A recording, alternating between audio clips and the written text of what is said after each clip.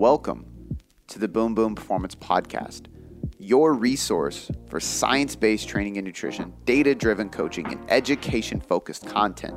Before we get into this podcast, I just want to say thank you for taking the time to listen and learn with me so that you can apply what you are about to learn, take my strategies, use these tools, and finally have some serious methods to see sustainable success with your physique, your mind, and your life. This podcast was built on the foundation of applied education, and I'm excited for you to be here so you can have that experience with me. Now, without any further ado, let's get on to the show.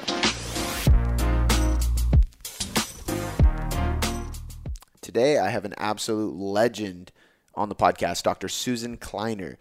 Dr. Susan Kleiner wrote Power Eating, and that was actually the first textbook, first nutrition book or manual that I actually ever read. I read it in college when I was 19 years old. She came and spoke at the college, got to meet her then. She has now come out with her 5th edition of this book, which I will link in the show notes. So she is a really, really well read and written sports nutritionist. She has worked with pro athletes. She has worked with everyday people. She's done a lot of research in the female athlete and the female triad and really studying the female metabolism as well as male metabolism and even natural bodybuilders and how their metabolisms work.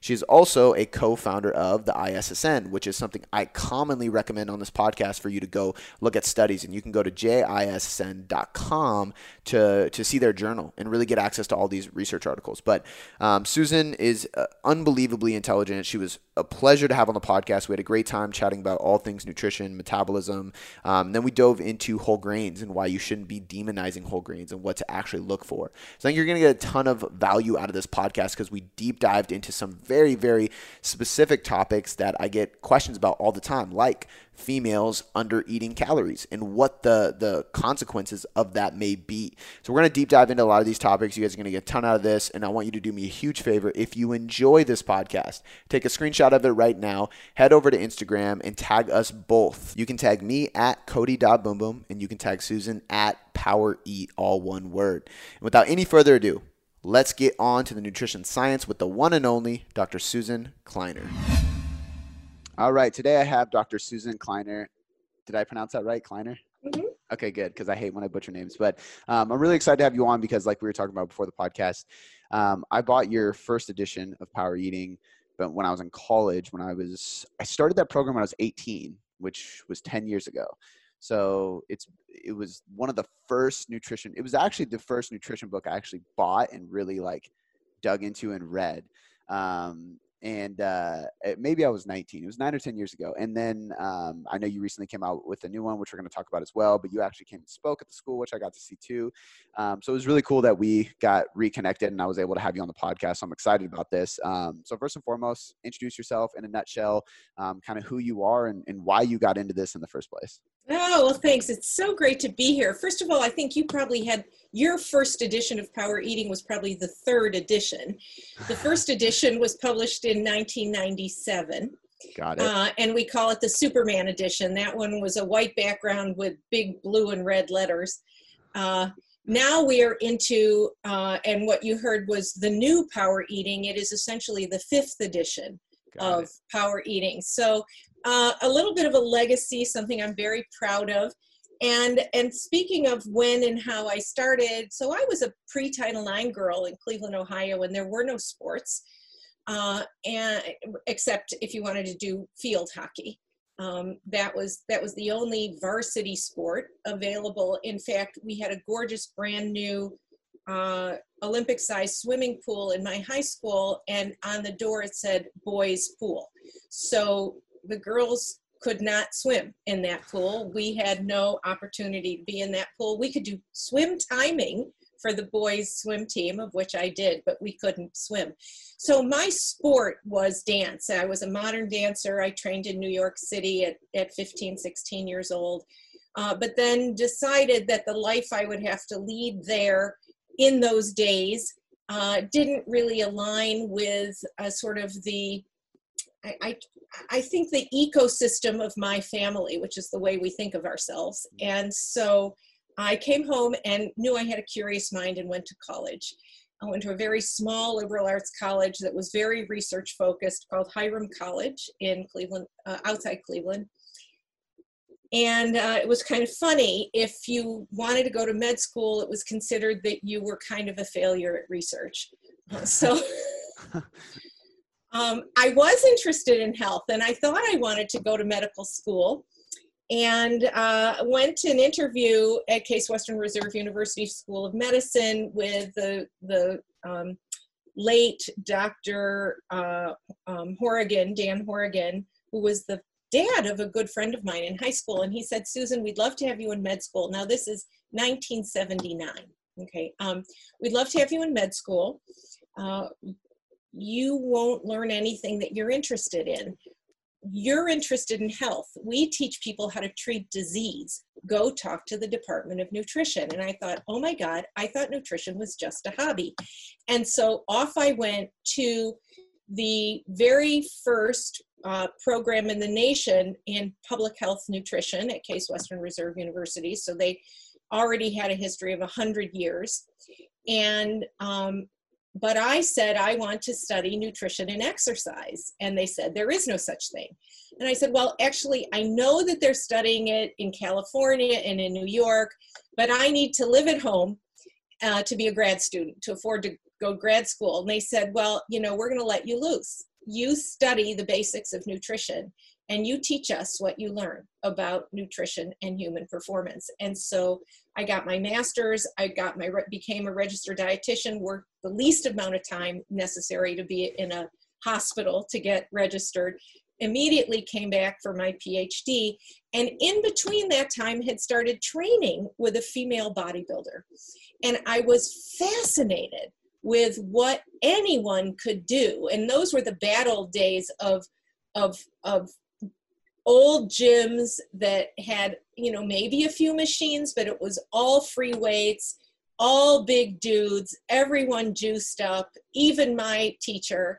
And it was quite a subculture, a very silent subculture in those days. Arnold was just, you know, he was kind of just the be all and end all at that time.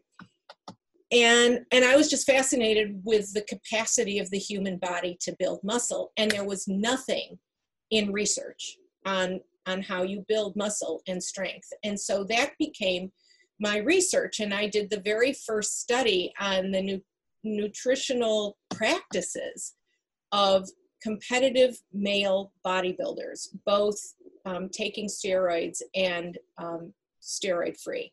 We had 35 subjects, and today it is the seminal research on examining the health, the cardiovascular risks, the association with steroids, as well as diet, and the impact on body composition, as well as cardiovascular disease risk. And I just was fascinated with the whole thing. Now, I never went on to compete, but I worked with world champions, the research at that time, and then continued on. I got Mr. Mannion let me come to the NPC National Physique Committee Mr. and Miss USA competition and collect data in Raleigh, North Carolina, while I was on faculty at Duke and at University of North Carolina, Greensboro. So that was the heart and soul of my beginning. I was the only person really studying nutrition with a nutrition methodology background and looking at strength training and bodybuilding. And so strength and power sports became my bailiwick. And in those days, we had about a dozen sort of card-carrying, what became sports nutritionists. My degree was nutrition and human performance, because the term sports nutrition didn't exist yet.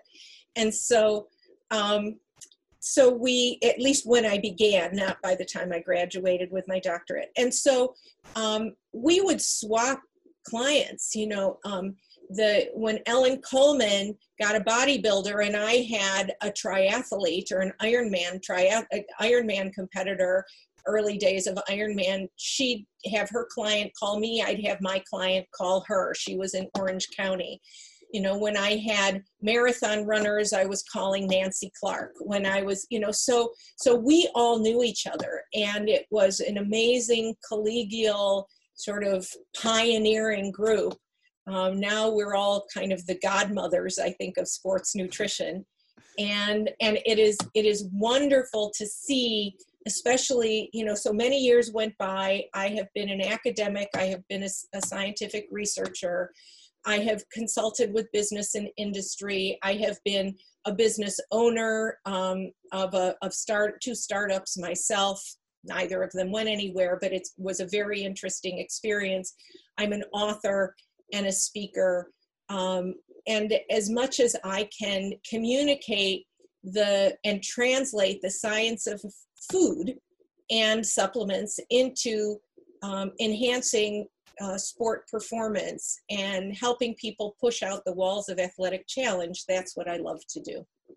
I love it. I mean, shit, I have to thank you because I think you really did pioneer a lot of what I do today, as somebody who coaches using science-based principles for really nutrition, right? Like that's exactly. Yeah. One of the fun things I got to do that I think has really left its mark with 4 of my colleagues about, I think it's 17 years now, is, or maybe a little longer, was found the International Society of Sport Nutrition. And that came out of some frustration where the specialty practice group for sports and cardiovascular nutrition out of what was then the American Dietetic Association, you could only come to those meetings and be a member if you were a registered dietitian. Yet there was, at that time, it was the burgeoning of personal training, and clearly there would never be enough registered dietitians to go around and touch everyone, but personal trainers were growing and growing, and you were where the rubber meets the road as far as I was concerned.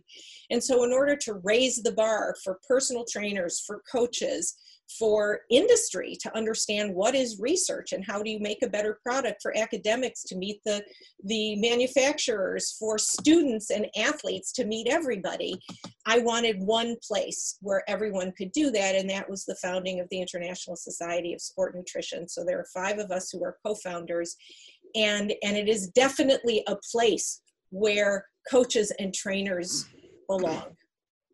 That's actually really cool. I didn't realize that because I've had Jose Antonio on the podcast, and I've actually stayed in touch with him ever since then. We've talked. I'm planning on doing my CISSN here soon as well. And the amount of times I've referred to JISSN, the journal, on this podcast is insane because there's so much free access to so many good research. Right. So that's really cool that you're one of the founders. I did not know that. Yeah. That's really cool. So it was actually, if you ask Jose, he'll tell you it was my idea, and it was a rant over dinner one night where everyone laughed at me, and then 3 months later he said, "Did you really mean that?" I said, "Yes, I mean that." There's that saying, like the best ideas are written on bar napkins or whatever, and that's kind of that, right? Like when you're on these, and that's actually one of the things I love as kind of like a side tangent, going to seminars, going to things like those conferences, and going to dinner with the other people attending later on and having conversations with different trainers and nutritionists and people you've never met before is when I've had some of the most fun conversations, the most fun times, and some of the best ideas that I've ever had. Yeah, it's a real coming together. I mean, it's at the time, as I said, it was dietitians who owned the territory over sports nutrition. Yet exercise physiologists knew an awful lot. Maybe they couldn't speak in terms of food, and that was really the purview of the dietitian at the time. But they certainly understood the physiology and the demands and the biochemistry. And so to me, partnering, teamwork is the ideal situation. The things they knew that we didn't know as well at that time. Today, people have, dual degrees or and I really encourage that, to get as educated as you can, because this is really a specialty. And so if you are a trainer who wants to know about nutrition, then seek training. Don't just think that you can listen to a couple of podcasts and go out and take care of people, because you really do impact their health and their life and their behavior. And many of these things, many of the negative things that happen are often associated with people who are wanting to help, but are saying this was what worked for me, so it must work for everybody. And that isn't the truth. Yeah, I think I've actually said something similar many times. I think a lot of young trainers and nutritionists do that at the beginning. Like I remember for me, I mean, years ago when I tried intermittent fasting, and it worked great for me because I trained at night, you know, I had Right? school during the day, like it was perfect. And I was like, that's it. All my clients have to do intermittent fasting. And then very little of them succeeded. And I was like, okay, why is this not working? And it was exactly what you said. I was young and naive, to be honest with you. And I just, in my mind, was like, I got really lean and felt great doing this. It must work for everybody, but that's never the case. It's highly Right. individual. Right. So cool. There's one thing I really wanted to ask you, which I think will be cool, especially after just giving us the context of your background, is essentially, I know you can't boil this down into a quick thing. So, I mean, feel free to elaborate. Maybe I can. It might be hard to answer, but like, what has changed since you've been here? I mean, you were talking about starting your degree in '79, I think you said. So you've had multiple decades in the nutrition space. What have you seen change? Like, is there anything groundbreaking that you've seen, like, well, you know, my thoughts have really changed around this, or some of the principles that you knew back then have stayed true this whole entire time? So when I began, we understood carbohydrate metabolism to the point, very similarly, I would say, sort of where physicists understood Newtonian physics, right? We thought, we've got this down. We understand this exactly. We know what it takes to do high-level exercise, high-intensity exercise. You load up on carbs, and you're good to go. You know, we talked a little about protein, we talked a little about fat, then we got really scared of fat because of the Surgeon General's report and the Framingham study and our very early data on fat intake and the risk of cardiovascular disease, and we didn't know a lot of nuance about fat intake. And the population at large that was exercising was really kind of people who were afraid of cardiovascular disease. It wasn't so much, oh man, I this fit like a fitness craze. It was, if I run, I can run away from cardiovascular disease. Like we weren't obese yet. That wasn't a problem. Weight management was a problem always for a fraction of the population. So anyway, the idea that high carb was good for you and a very lean diet, meaning very low fat, was good for you. We had people, and I can't say necessarily me and dietitians, but kind of the global sense was carbs. It's all about carbs. And I don't want to talk about overweight, right? We're talking about athletic performance. Mm-hmm. And things were kind of going along and people seemed to be doing okay. And then Barry Sears published the Zone Diet. And I can't tell you exactly when that was. Maybe, or I feel like maybe around 1990, somewhere around then. And these people who were serious about their training and their diet and eating like 80% carb diets, all of a sudden they started to feel way better. And this is more global. I'm not saying this is what I was prescribing, but this is the messaging that was heard. And it was not that far off of kind of how you would interpret what we were saying.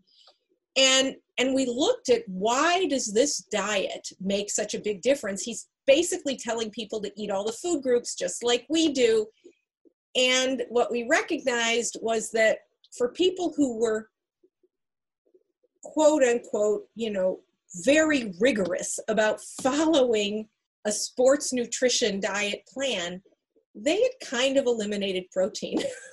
They were eating very low protein levels, all kinds of athletes. And so the Zone Diet was the first acknowledged 40-30-30 plan. And so 40% carb, 30% protein, 30% fat, and people started to feel way better. And today we go, well, duh, of course they started to feel way better because they weren't eating enough protein, they weren't eating enough healthy fats.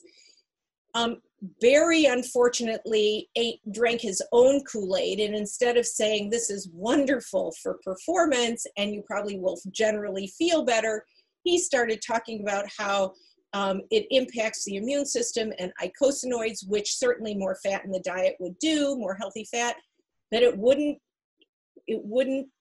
prevent cancer. It wouldn't, I mean, he got way off track. And so his book kind of got trashed because of that. But what we recognized in the sports nutrition field was that we had gotten astray in our messaging. And what people were hearing was just eat carbs. And so every time that happens, we go back to the drawing board, because we have to review not only what our research has really told us, what evidence we really have for the messages that we're giving out, and what they sound like to the people who are hearing them, who don't have the filters that we have when we listen to information. And so that was a pivotal moment, I think, in the research and practice world. And so we went back to the drawing board. We started to look at protein again, and the high value that protein offered, and the messaging that says everyone in the US gets plenty of protein. Well, actually, everyone wasn't, especially people who were really paying a lot of attention to a healthy diet.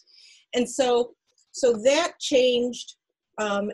Then of course the obesity epidemic came, and the issues around fat. We learned a lot more nuance around fat. We learned a lot more nuance around carbohydrate, and we started to have some manufacturing with better products that we could actually use. We got scientists working with manufacturers. We got some evidence-based products. We could learn how to focus carbohydrates for performance around performance, as pre, during, and post supplementation, and get people not eating so much sugar all day long so they could just get in the carbs easily and not be so full, but really focusing on whole foods. And that kind of brought us up to, yes, we've got this keto thing going on again, and that's all diet fad, impacting the sports nutrition world. But I think the recognition is, every time that there's this huge baseball bat taken to scientific messaging, it forces the scientists to go back and evaluate whether they've got the data that they need. And often we learn more. And so we understand more about fueling than we ever did before, and the role of fats and how fats work. It has made us, the fueling question has forced the issue in the female athletic world. That is a pivotal shift. When fueling started to become such a question, it forced scientists to evaluate female metabolism separate from male. We had to explain better what was happening with elite distance female athletes who were eating a fraction of the fuel that we thought they needed and could still be world-class athletes. Well, that meant that the way we utilize fuel in the body couldn't be the way we had assumed we utilized it all along. And in fact, we had it basically ass backwards. And so in doing that, now we know more about fueling the female athlete and what underfueling means, and low energy availability, a totally new term, versus just figuring out calorie balance. We don't even use that anymore. That's a dated, old terminology, energy balance. And so those have been, I think, I kind of see history in those big chunks. But where we are today, unfortunately, is, and I know you'll get to this, all of this research into the deep understanding of the details of nutrition, metabolism, and sports performance has led us to a reductionist view of food, where all we see food as is a source of macronutrients. And so the concept of getting your macros and being able to throw out whole food groups out of hand, because you can get your carbs somewhere else, or you can get your protein somewhere else, and not seeing food for the holistic contribution that it makes to the diet and to your body, is an unhealthy place to be. So that's kind of brings us up to the very present and my current view and the things that I talk about today. Yeah, I think I would 100% agree. I think that when IIFYM, if it fits your macros, kind of hit the scene, it was the need for micronutrient dense foods just kind of went out the window, and everybody was just focused on macros. And yes, calorie intake can change your body composition, but is that all you're after, and is that sustainable, right? Is that healthy? And I think that's where we really try to push the message of like, let's track the numbers so we can actually get you in the right direction, but let's make sure we're actually focusing on health and hormones and everything like that as well. I am curious, you mentioned male versus female metabolisms. What research have you come across that like shows a difference, and what is that difference? I know we get a lot of women coaches and clients listening to the podcast who kind of fall into that category where they're under fueling, and sometimes I see they are getting great results at first, but eventually they burn out, right? And I think that adaptation takes place, and it's little too late kind of thing. But I'm curious of what you found with that and what that difference actually is. So we have well over a decade of research on female energy needs. It's starting, of course, with looking at the female athlete triad and the results of dramatic underfueling, and the question of, could you head it off at the pass? What could you predict in looking at energy consumption, and what biomarkers could you look at, clinical markers that might give you an indication that things were about to break down? And so research was done looking at what are the actual energy demands on the female body. So just to start with, there's sort of functional differences, and then there's what research do we have. So the functional differences are, we know that at low to moderate intensities of exercise, women or females, adult females, not so much girls, so women in their reproductive years are better fat burners than men, in meaning that sort of that endurance pace that is at a moderate, that is under about 72% VO2 max, which is when we start to see more high intensity energy demand.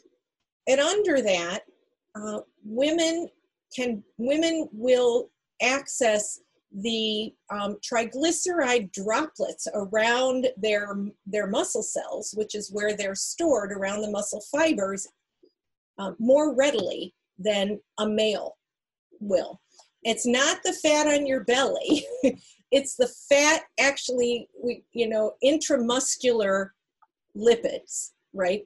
And so women store those more readily, we recover them more quickly, and we utilize them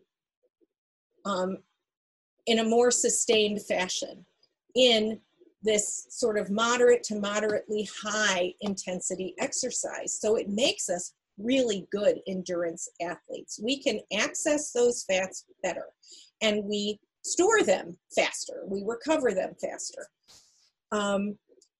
Men will use more carb. So men, their carb burn rate will be higher typically. And of course, there's always going to be a bell curve, right? I mean, every person isn't the same. And I have had clients that I've done studies on, females who burn carbs like a man does, right? I mean, so we've got, like a more typical male will. And so we've got a range, but in general, the carb burn rate of a woman at moderately high intensity exercise, so she's out running that endurance exercise, right? She's burning more fat than carb for her fuel. At high intensity levels of exercise, men and women burn fuel identically. So once you're at high intensity, HIIT training, anything like that, male and female physiology is the same.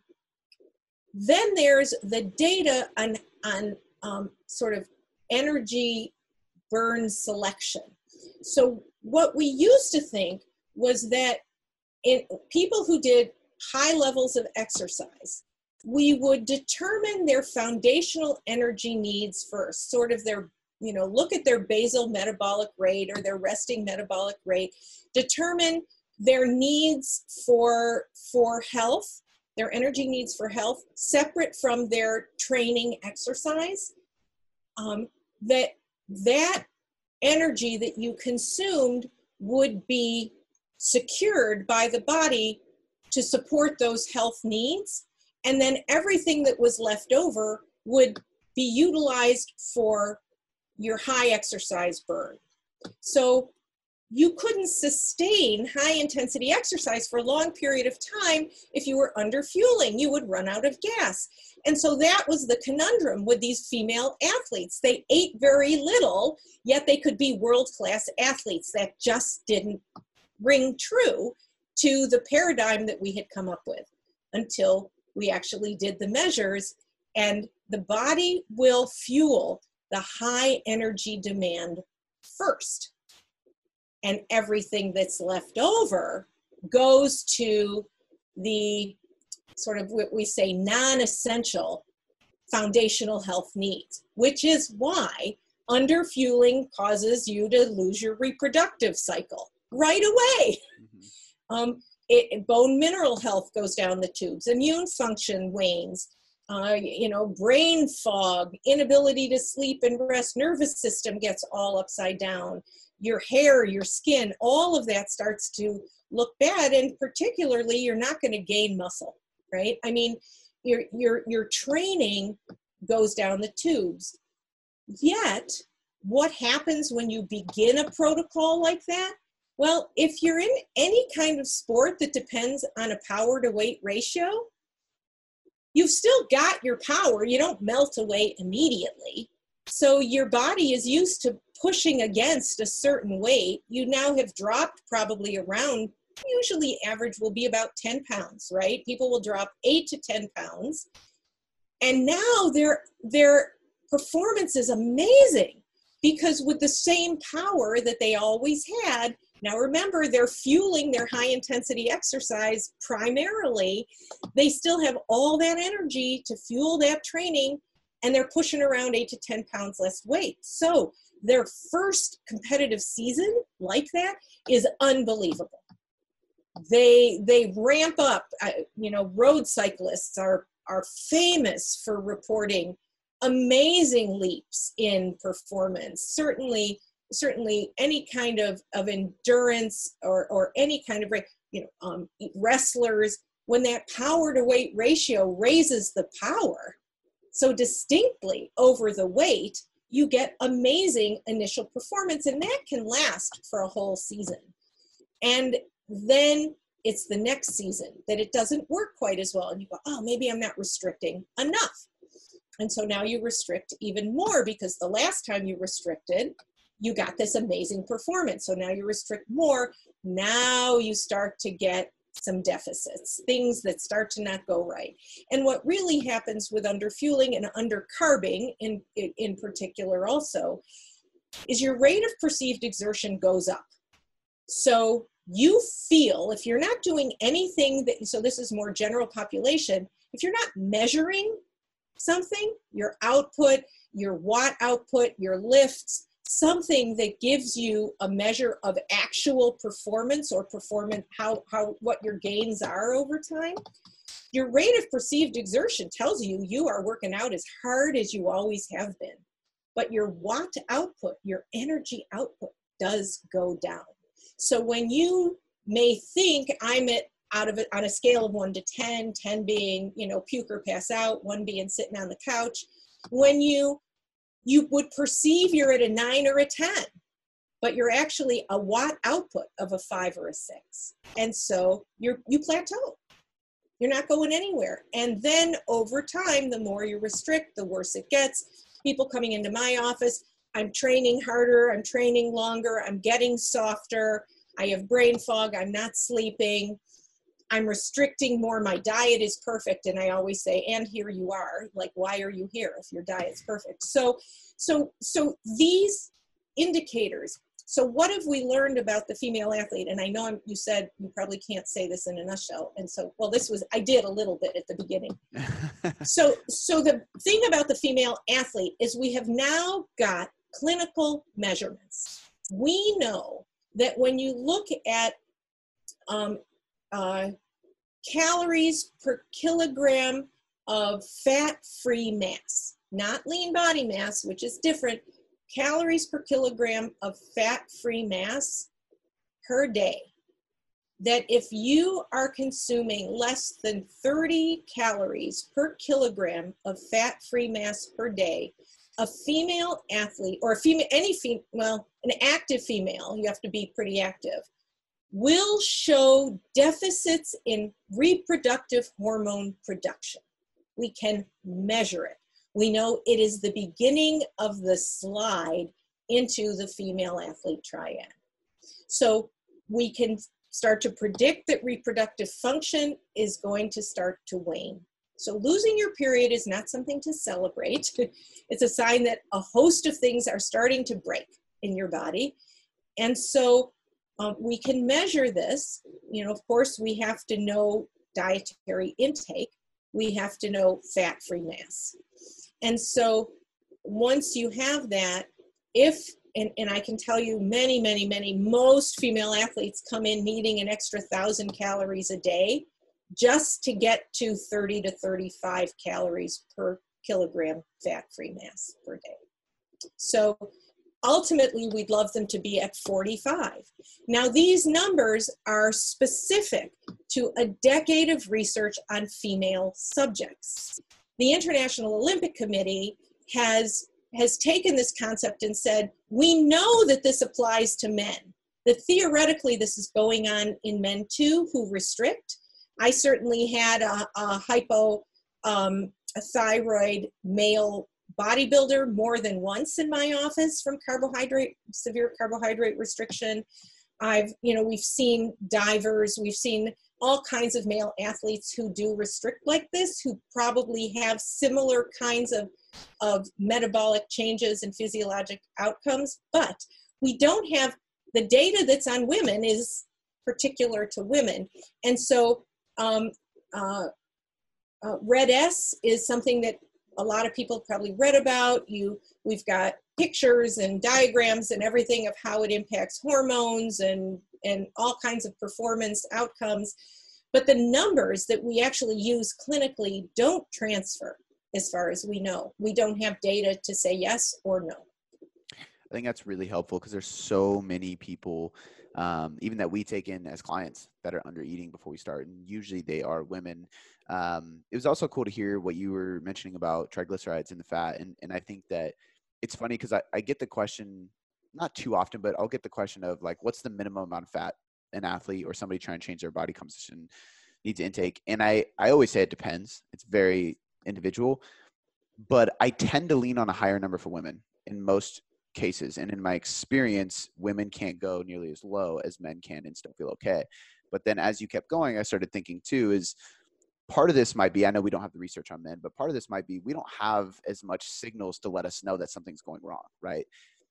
You guys have a really big one. When you lose the menstrual cycle, obviously something is not going right. And even to add to that, like men don't typically pay attention to if their nails get brittle or crack, if their skin's drier, or if their hair is starting to, get drier or have split ends. Right. We don't care about that. But those are also signs if something metabolically is going wrong. So I think really good points. I love what you went to, and I'm glad you didn't just give me a quick, short answer on that, because I think that was super practical and applicable to the audience. Because I want to use my time with you as valuably as possible. I do want to get into wheat, because you have a stance on wheat, and I've really enjoyed seeing that and knowing that you're going out and talking about that, because I think we went through a period of time. I mean, I even remember buying the book just to read it, just because I'm one of those people that if there's a fad or if there's something going on, I'm going to look into it and read about it. Sure. And I want to say it was called Wheat Brain or something like that. And Grain Brain. That's what it was. Or there's Wheat Belly. Wheat Belly. I actually have Wheat Belly as well. But essentially it's a lot of these things saying that like grains are bad for us. And if I'm not mistaken, you're kind of taking a stand against that, correct? Yeah. So what I say is it's not the grain's fault, right? It's what we have done to it. And so I just want to step back just a tiny bit and say, in men, a very low fat diet will affect testosterone production. And so certainly you will see decrements in performance, in libido, in if you're trying for gains, you'll get that. So on both sides, men and women, it is often misinterpreted initially as overtraining syndrome. I call it underfueling syndrome. However, ultimately you will go into overtraining syndrome. But check. If you're starting to see plateaus, you think that things are just not right, get to somebody who is a specialist in sports nutrition, who isn't just following the latest fad, because restricted dieting is a big deal. And sometimes we use it as a tool in our toolbox, right? The whole concept of periodized nutrition is something, if you go back to the original 1997 Power Eating, that's where it is. That's where it starts. And I was working with the man who started periodized training in strength training. And so if we use lots of tricks throughout a season, but restricting isn't something you want to do all the time. So it's a cyclical thing. That's what I always say. Yeah. So wheat. So here's the thing. Think of grains as a fresh food, just like we think of our vegetables, just like we think of, you want to see the face of the cow that you're eating the steak from, just like we want to make sure that our butter is as fresh as it can be, or our milk is as fresh. Think of all fresh ingredients. Think of grains in that category too. Yet, most people don't access fresh grains, fresh, harvested, local, wholesome grains. What's happened to our food supply is that in general in the US, we think of grains only as an ultra-processed food. Breads and cereal and pasta, those are pretty ultra-processed foods if you're buying commercially, prepared products. And so, I'm going to work from the farmer forward. So our farmers are growing monoculture wheat. That wheat was ultimately bred for transportation and yield. And that it's all a consistent, homogeneous color and easy on the machinery to make flour. It has nothing to do with nutritional value or taste, just to start with. So we've bred that. All-purpose flour has no purpose at all, right? I mean, so just to start with. The second thing is that those folks who are trying very hard and are buying 100% whole wheat something, anything, whether from flour to a baked product, unless that flour is stone ground, that flour, now hold on to your seats, everybody. It is made into 100% all white flour, and then the fiber is added back. So steel roller mills don't stop and then bring in whole wheat flour. They are making all the flour white, and then the US government says you can call this 100% whole wheat flour as long as you add back at least 50% of the bran that you took out, and they're supposed to add back other components from the germ, which would have healthy fats and other nutrients.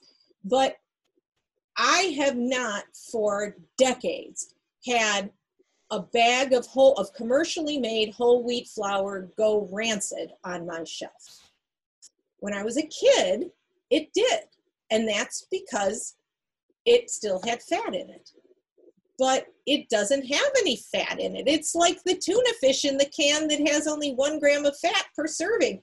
If you're eating tuna, it's got 7 grams of fat per serving. They're taking the healthy fish oils out and either dumping it overboard or putting it in a fish oil supplement. You have to buy boutique canned tuna to get healthy tuna. So go to tunatuna.com, my friends who have the most wonderful tuna. But anyway, and they're from here in Seattle. Oh, I love it.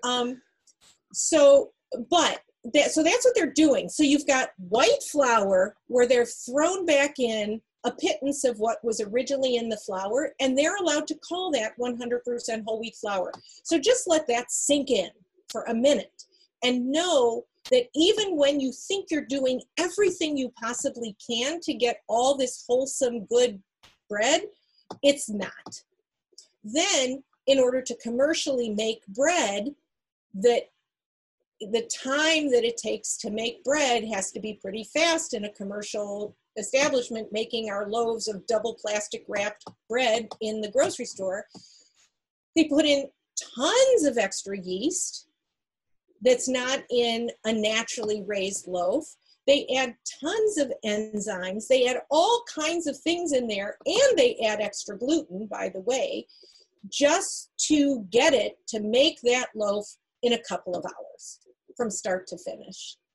And so it is not a surprise that those loaves are making people uncomfortable in their gut, because a loaf that I make at home and that we're talking about, that you don't have to make at home, but you can find in almost every city in the country, is a loaf made from stone ground flour. In fact, from here in Seattle, we can go to the mill up in northern Washington. We can get our own flour. You can order it online. Amazon sells some of these flours. There's websites to go to find stone ground, wholesome flour that will be mostly whole grain. Even if you get white flour from them, it still is more wholesome than, and it's fresh, because we want fresh ingredients, because when they're old and they're months and months old on the shelf, things have been added to keep them that way, but they don't have to put it on the label. So fresh flour that uses a sourdough technique or a long, slow fermented rise. Everyone's heard about cultured foods and fermenting and how good that process is for your gut. It's the same in bread. Bread would never have been called the staff of life if it hadn't been really good for you. And so folks who are experiencing discomfort and say it's from the gluten, it may not be from the gluten, or it may be, but it may be from the process that grain is put through from start to finish.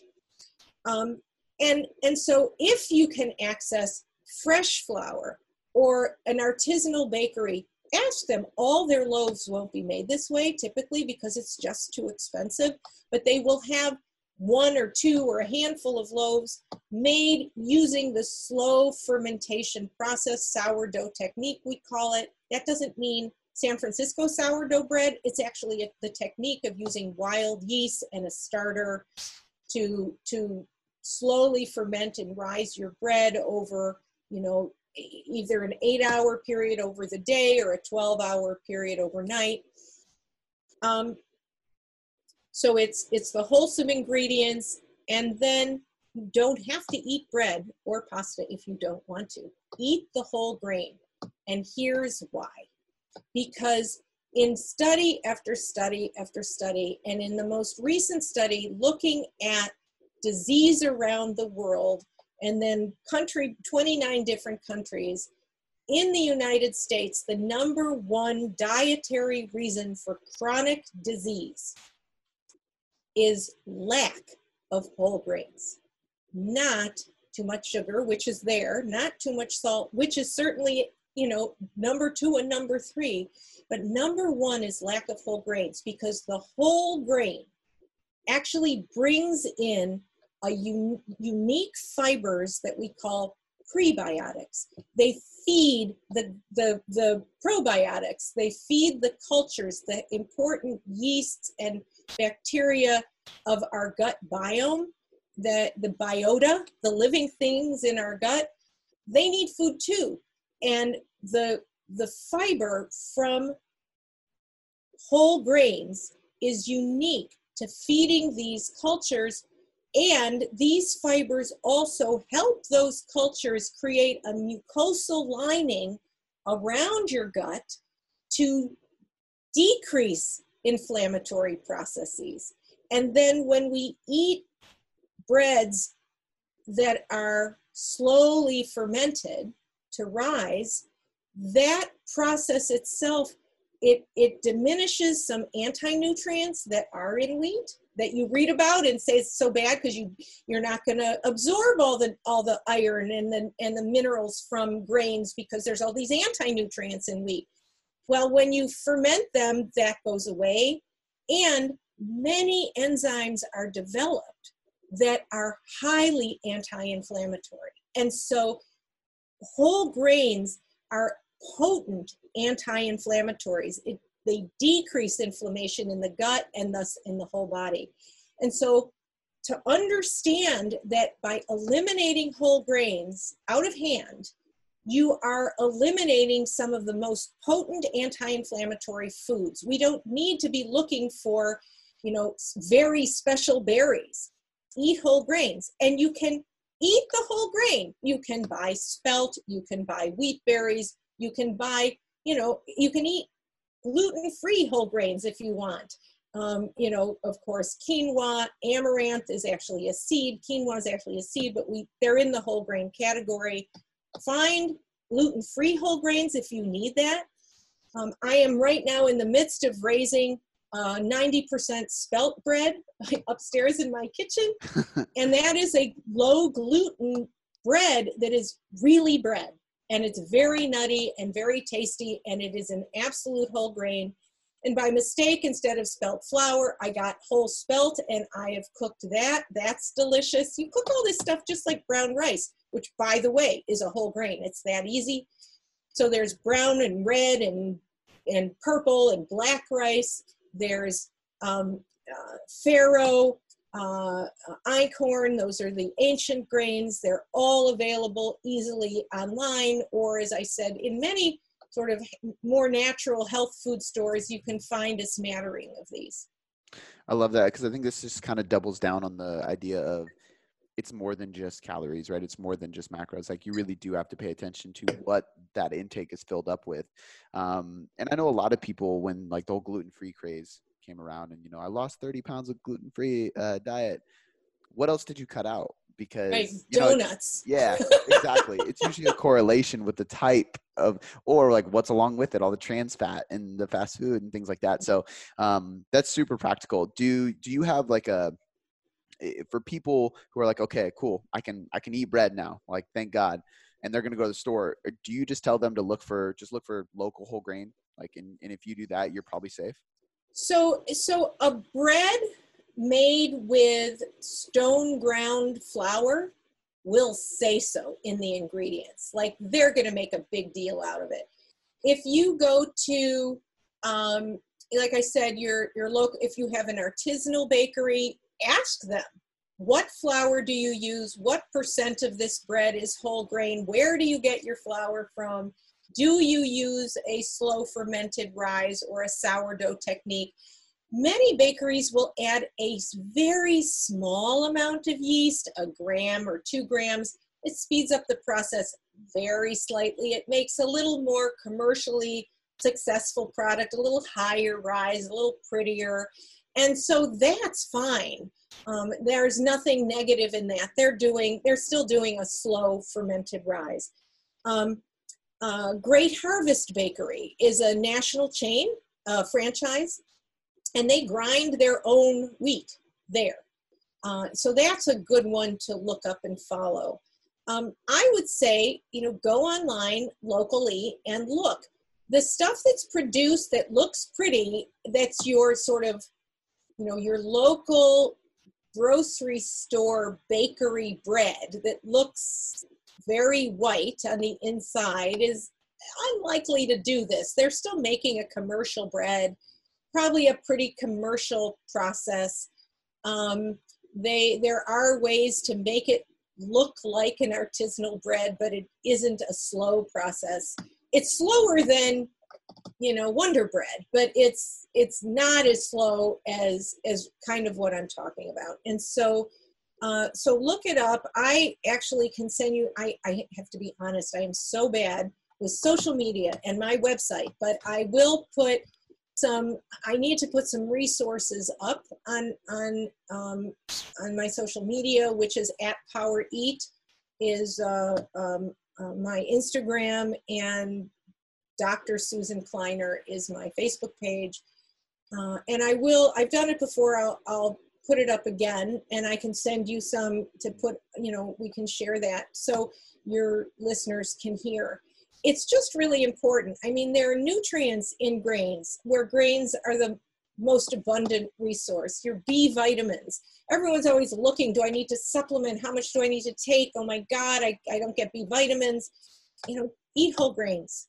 I'm not an anti-supplement person. I definitely use supplements, but I would like people to get as much as they can from food, because those are going to be most well and efficiently used by the body.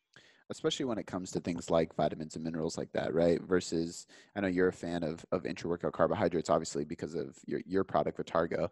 But I think, creatine, intra-workout carbs, things like that, I get. But I agree, you should try to cover your bases with food first. I think that's always a safe bet.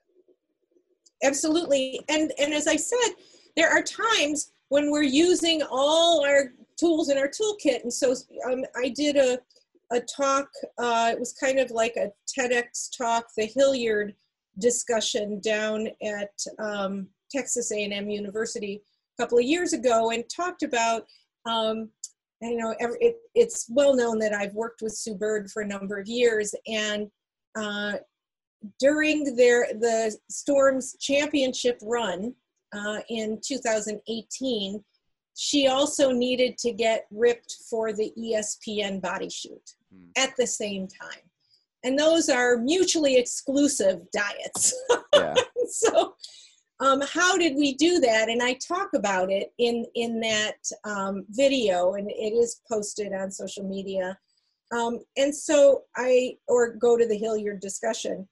But it is saying, well, let's utilize our knowledge about when we remove some carbs from the diet and what effect that does. We acknowledge this is when science is pushed, we need to rectify misinformation coming from our own, mouths. And so that was what happened as the low carb diet craze kind of crept up on us.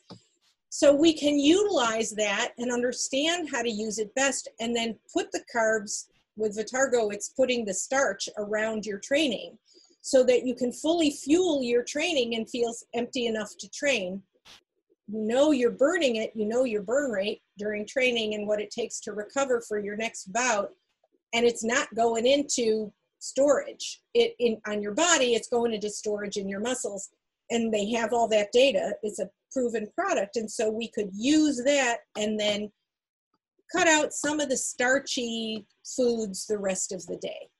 And that was pretty amazing, because when we think about energy balance, when you do talk about balance throughout the day, peaks and valleys in your deficits and getting, ramped up to go into exercise, energy balance, your body responds moment to moment all day long. It's not a one-time deal. Like, it doesn't check in at the end of the day and see where you are. And so you can put that to work for you. And I say, put your carbs to work for you. And that's how we sculpt the body.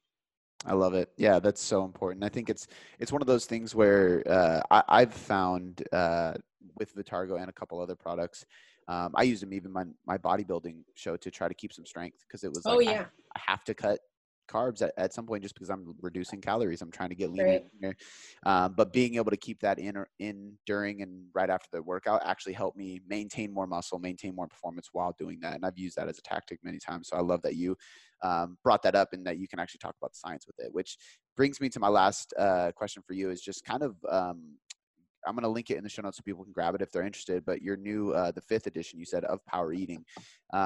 What's inside? Like, if you can just break down maybe the table contents, or kind of let people know what they're in for if they grab a copy.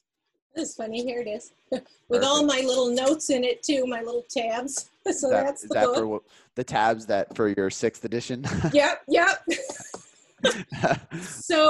So what's cool in this one, first of all, is the cover. I have argued with Human Kinetics for the last 2 editions to put a woman on the cover, and this time I said I wouldn't write it if we didn't have a woman on the cover. And so I'm thrilled that we have a female on the cover along with a male, and I know they're doing a proper lift, which was very important to me. The form was good. So in this book, so it is focused on strength and power. However, because today it's not just athletes that are in strength and power sports, but it's all athletes who strength train. Mm-hmm. The information is there to support your sport, as well as if your sport is a strength or power sport. So it's the science behind what we understand it for both mental and physical performance. It's behavioral strategies. It's also diet plans. And so the periodized diet plan, starting with, are you just trying to maintain? Are you on an off season, or are you in your season and you're trying to maintain? So many athletes drop weight in season in team sports. So there's a maintenance plan, a building plan, a cross-training plan, and that's the plan mostly for athletes who are in competitive sports, team sports, or whatever they do, whatever kind of whatever sport they do, that lifting is part of their training protocol, but their actual strength is not part of their sport. Swimmers or, cyclists or anybody, or soccer players, it can go all the way across the board. Then certainly a losing fat and a more cutting plan. So the cutting plan being really the 2-week plan, getting ready to go on stage, or I used to laugh in the old days and say, or trying to get into that bikini or red dress to go on your cruise, but nobody's going on cruises now. So it's, to walk around in your house. Yeah. So the cutting phase is very brief. That is under fueling, and a well-trained, well-fed athlete can do that for 2 weeks and be fine. Not lose power, strength, data are real clear, but then you need to stop. And so that's the 2-week plan there.